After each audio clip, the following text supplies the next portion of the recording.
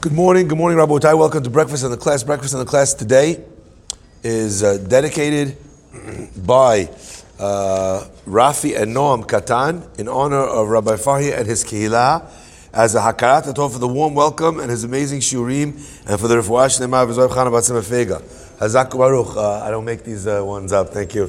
I really appreciate that. That's such nice and warm words. I also want to thank our Kehillah for being such a warm and welcoming place. That's how people feel when they come visit. Baruch Hashem. Also, a refuah shlema for Eliyahu Shimon Mazar Fortuné and for Chana Batzim Fega. The breakfast in the class is dedicated for speedy and complete refuah shlema for Ezra Ben Senior.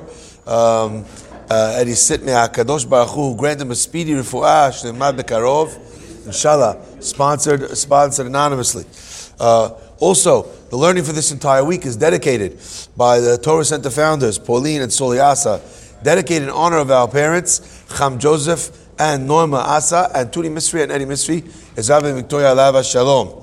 Finally, the week of Kob was sponsored by David Yash in honor of you, and your substantial capacity to do good today and every day. My friends, I want to bring a beautiful little midrash that I think is spoken about and is focused on in such a fantastic way, and it really opens up our eyes as well to the way that we ourselves interact with this information in our own world. Says the Sefer, says the Midrash, the Pasuk says that God told Moshe Rabbeinu that what will happen. Moshe says, Ko amar Amonai, so says God, Kachatzot halayla ani yotzer b'toch Mitzrayim. Around midnight, I'm going to go out in the land of Egypt, V'iketi kol bechor, and every firstborn is going to die, and and in fact, that's actually what happens. Like the Pasuk tells us later, that when that moment came, En bayit asher en shamet, there was no house that did not have someone who had passed away. Commentators point out that what does it mean, En bayit asher en shamet? What do you mean? Let's say there was a house that the firstborn son died years ago, so there's no firstborn. Let's say there's a house where the firstborn moved out and built his own house. So how could the Torah say, En bayit asher en shamet? So some people answer simply, al derech hapshat, that your house is not your geographical space, this room, these four walls, etc., etc. But if Barminan, his son, moved out of his house and died down the block, that's bayit asher yesh shamet. There's a death in that home. That's the simple pshat. However, Al Chachamim say that when there was no bechor in the picture, the next one dies. Adin is pointing out as well, there's a firstborn of the animal. So even if the firstborn son's not there, there's still death of a firstborn in this home. The devastation was unbelievable. Our rabbis tell us that when this happens, when the moment strikes, Paro is running through the streets of Egypt, screaming, Tze'ata, leave you and all the people that you're with. And in the Torah, the letter tzadi is a big letter tzadi. And the Chachamim explain that Paro's scream of leave echoed throughout the entire country of Egypt. He was screaming so loudly. And it was a miracle that God even, so to speak, made the sound of the voice amplified even louder. So my friends, in this chaos, against this backdrop of chaos, of loss, of sorrow, I want to hold up this pasuk and what we learn from it, and just show how almost ludicrous, how insane this pasuk is. The pasuk says, and Moshe said to Paro, Kachatzot halayla ani yotzeh b'toch Mitzrayim, around midnight, I'm going to go through Egypt. Why? Rashi says, why does Moshe use those words? Not bachatzot at midnight, kachatzot around midnight. The answer is because for God it was going to be exactly midnight. Only God could discern the exact split second of space, which was the exact midway point, down to the nanosecond of where the night was split in two, where there was equal parts before and after of night. Chatzot, half of the night. However, what Moshe was worried about is that this Egyptian guy is looking at his watch. He's looking at his moon dial, okay, that he has strapped to his wrist, okay. He's looking at the watch and he says, it's midnight. Nothing happened. Moshe badai. Moshe is a liar. So it's going to be off by a quarter of a second, half a second, 2 seconds. And what's going to happen? A scream the likes you never heard is going to go out through Egypt. The people are yelling. Everybody's dying. And what's going to happen, Moshe says? You know what the people will say? Liar. Moshe's a liar. You said midnight. It was 12 o'clock and 2 seconds. You're a liar. What is the likelihood of that occurring? Could you imagine the guy's going to run to Moshe holding his dead kid? You said, holding the kid, with a shovel, on his way to bury him.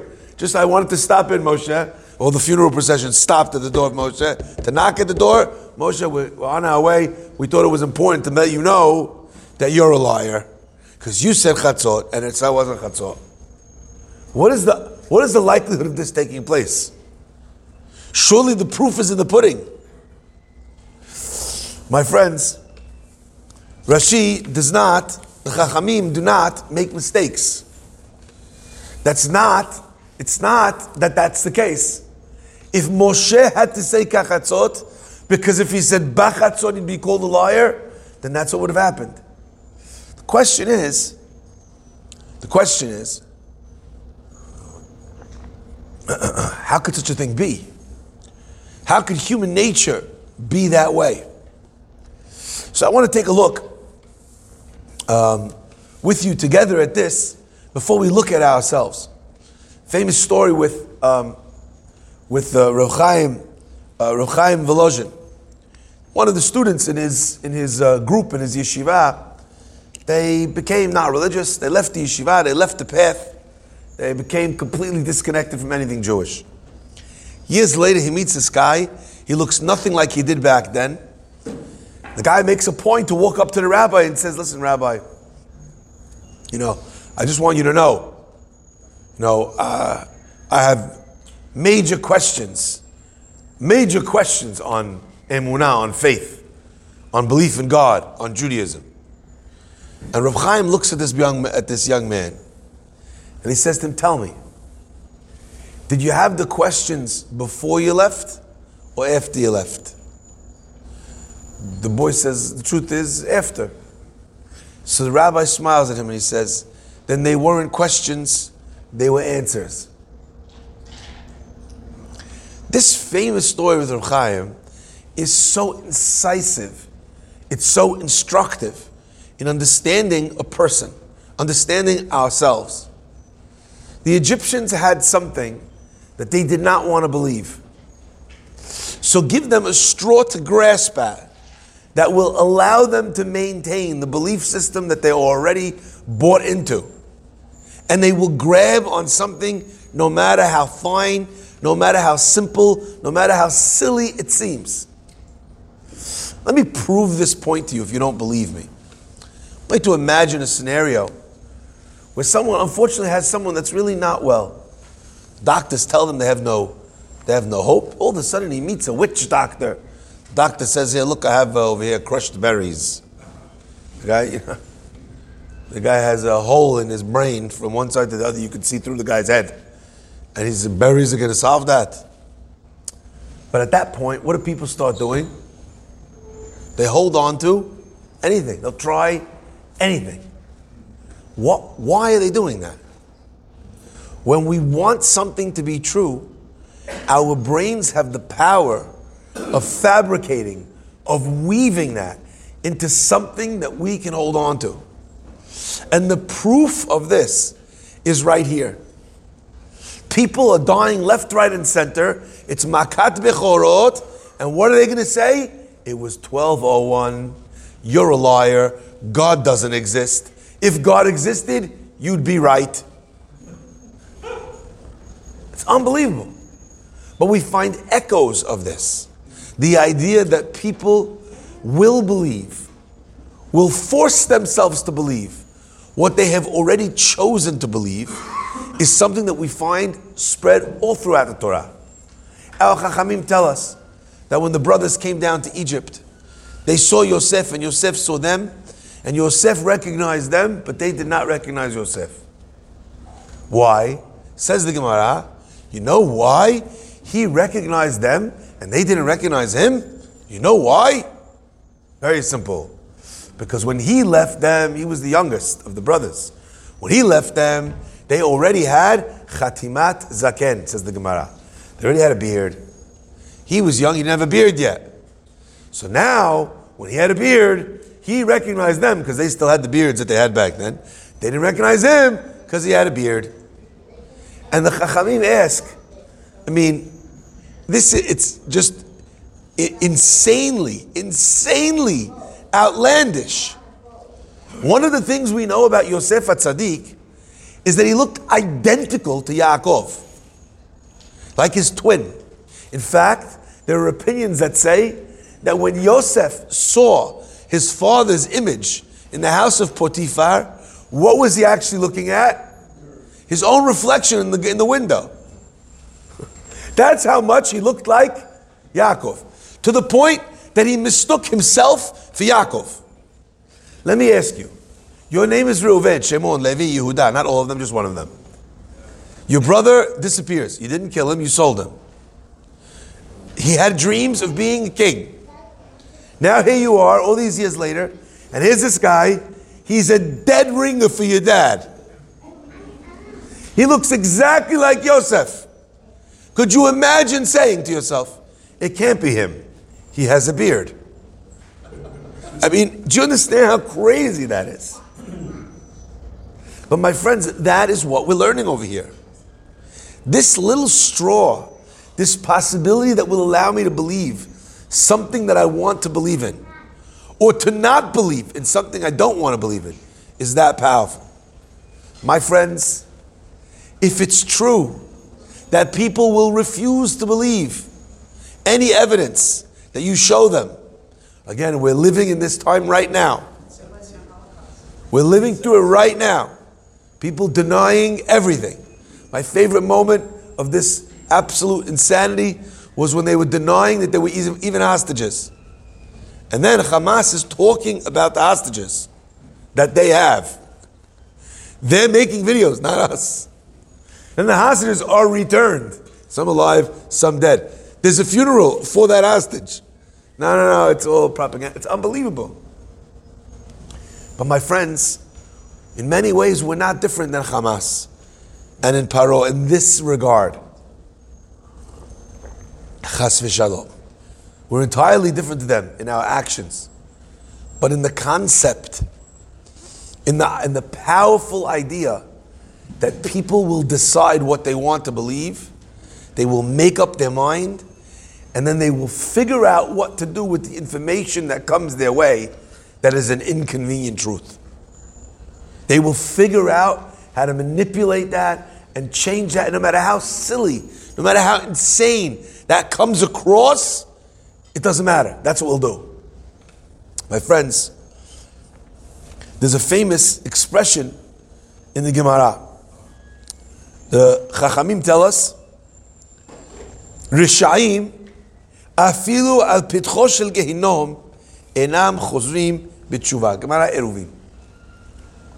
A Rasha that stands at the precipice of Gehinam, right, still decides he's not going to do teshuvah. Could you imagine? Let's just try and put ourselves in that position. You die, you go to Shamayim, they put you in the elevator. In the elevator, there's only two buttons. What do the buttons say on them? H and H. The guy reaches out. He pushes the bottom button. You go down. Takes a while, a long time. You can feel the elevator starting to get warm, right? You get out. You're right by the entrance of Gehinam. And they ask you, do you want to do teshuvah? And the guy's like, nah, I'm good. He's sweating, right? You can smell burning, his hair is starting to burn, right? How could such a thing be? How could such a thing be? How could it be a Rasha, even in that moment, holds on? How could it be that you're in Egypt, holding the dead Bechor, and you're still saying to Moshe, you're a liar? It was 12:01, grasping at straws. The answer is, some of this is not even a free will choice. And I was struck by this concept, because I saw Nathan's face earlier registering surprise.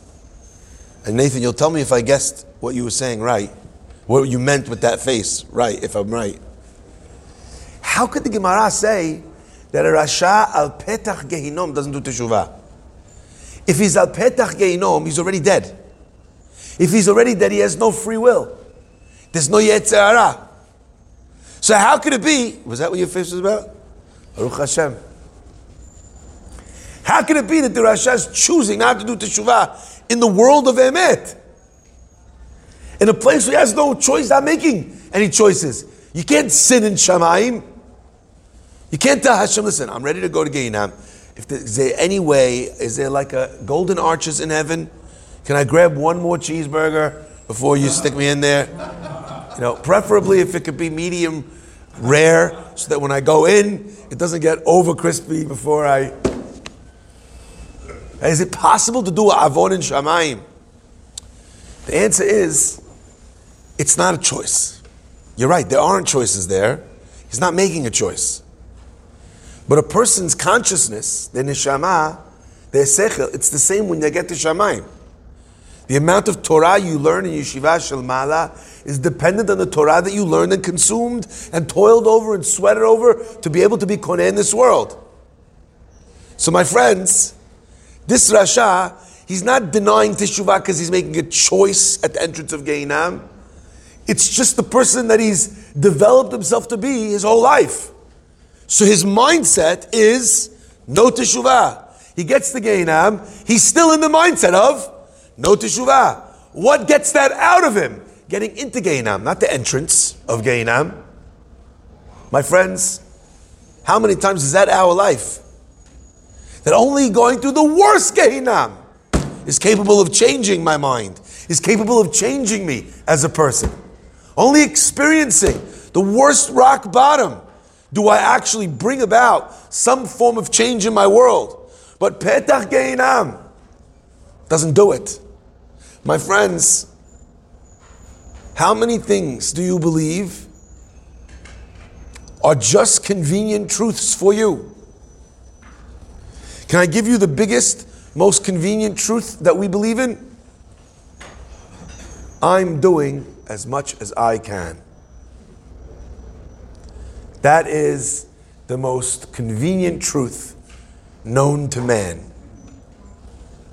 I'm learning as much Torah as I can. Rabbi, I'm up to here, Rabbi. I'm learning so much now. Giving enough, usually, not everybody. I know people that break this rule. Rabbi, I'm giving as much tzedakah as I can. No, you're not, usually.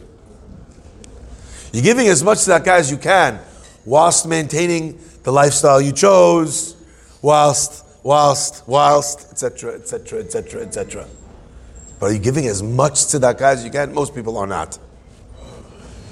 I always share about that fellow in London who, when we were doing a fundraiser, came to me so sad and said to me, Rabbi, I really want to contribute. I don't have anything to contribute. I said, okay, so next time. I thought he was just giving me the excuse, telling me it's not a good time. And then he said, no, I came to tell you that I couldn't figure out what to do because I didn't have any money to give. So I canceled my cable sports package. And from now on, I'll just watch the game with my friends or wherever I go, whatever, to watch the game. And the £7.62 that it cost me per month, I'd like to donate to Chazak, to your organization, to teach Torah and to bring people's neshamot closer to Hashem. When you say, I'm giving as much as I can, is that what you mean? Nobody is, including me. I'm doing as many mitzvot as I can. No, you're not. That's the most convenient truth that we tell ourselves.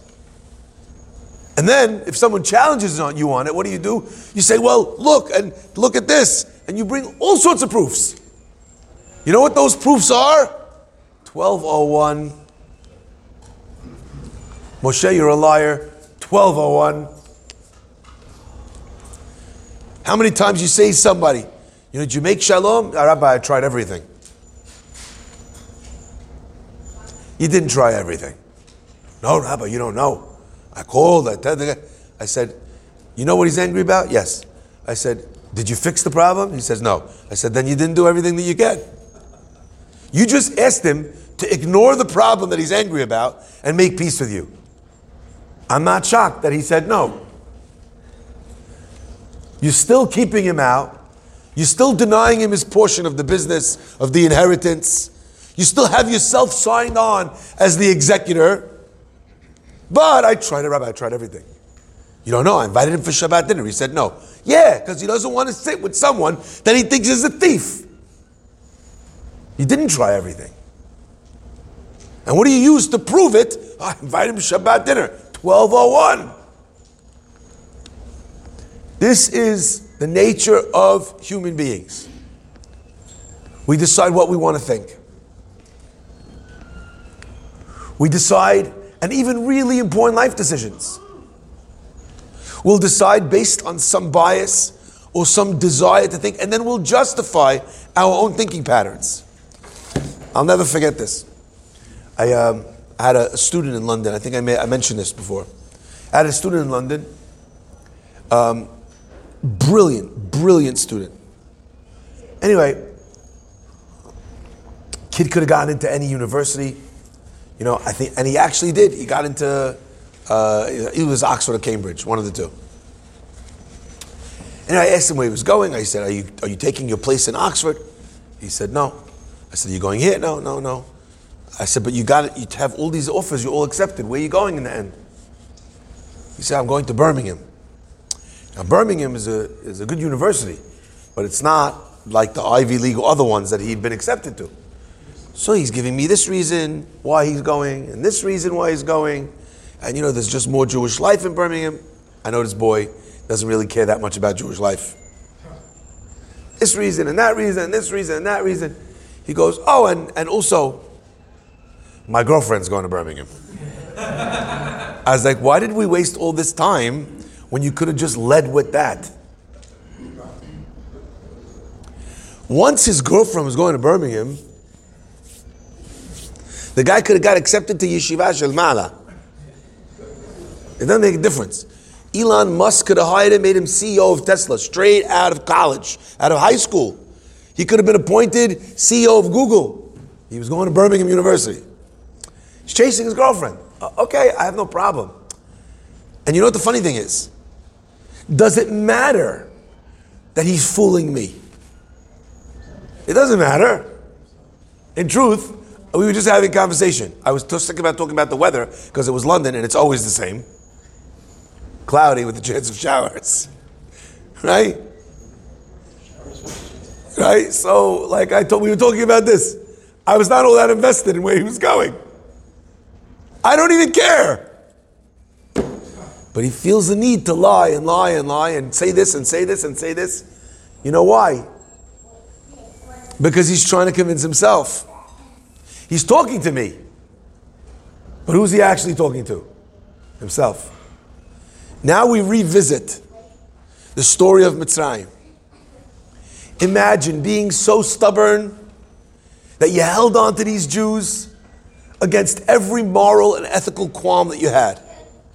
And then Moshe comes and says, this shouldn't be this way, and God's going to save the Jews, and you guys are going to pay the price. And you shut it down, and you didn't believe it. And you said, Moshe, you're a liar. Who is this God? It doesn't exist. And in the second Makkah, and the third, and the fourth, and you just said, Moshe, you're a liar. Moshe, you're a liar. But now, my friends, what price have you paid for saying those words? Moshe, you're a liar. You've paid for that with the price of the dead firstborn that you're holding in your arms. At this point, you're so invested in the lie you're telling yourself. You cannot stop telling yourself that lie. My friends, this is true. This lie is true in business. It's true in spirituality. It's true when it comes to the way we behave. It's true when we look back at mistakes that we've made with such regret because we've paid such a price for them. The only way to protect our hearts from the sorrow of that is by saying, it's not my fault, it was that person's fault. And to back it up with every ludicrous claim. And when someone confronts you with the truth, what do you say? I can't handle the truth. Moshe Badai. And no matter how thin that straw is, I'll grab hold of it. My friends, the antidote to this is to consciously invest in becoming an honest broker of the truth. A person who's so committed to the truth, in the truth that they talk, in the truth that they share, in the truth that they see, being open to having your mind changed. Allowing yourself to say at least once a day, I was wrong. I was wrong. I was wrong. Developing a comfort level with admitting you're wrong, with saying I'm sorry, is so healthy that it pays dividends because it protects you from the biggest mistake of all, the mistake that you cannot admit is coming your way because you're so invested. You put in already $1 million into this investment. You can't help yourself. There's another $100,000 bill. You know you shouldn't, but you can't help yourself. The sunk cost fallacy. So you throw another $100,000. You're gambling, and you gambled, and you lost $100, $200, $300, $400, and the guy says, you still in? And the guy says, look, I lost so many times in a row. Odds have to be in my favor. And you throw good money after bad. And we throw good effort after bad. And you don't want to admit that the relationship's over. So you hang in, even though someone is asking you, what? There's no relationship here at all. She's not committing to you. He's not committing to you at all. Well, I'm not sure. What are you not sure about? You know what you're not sure about? You're not sure if you're ready to admit that all the money and all the time and all the effort and all the heart you put into something was for nothing. But you know what it costs to stay in that relationship that is not a relationship? More time and more money. If what hurts is that you're losing time and money and effort and emotional availability, then recognize that not accepting this truth is costing you more time, effort, heart, emotional availability. So many things are solved when a person can teach themselves to be honest with what it is that they are seeing. And not run around pointing fingers and saying, Moshe Badai, my wife's Badai, my father's Badai, my boyfriend, my girlfriend, my coworker. Everybody's a liar. You know the only person who tells the truth in this world? Anna. Hashem should protect us from ourselves. Baruch Hanai Le'olam. Amen.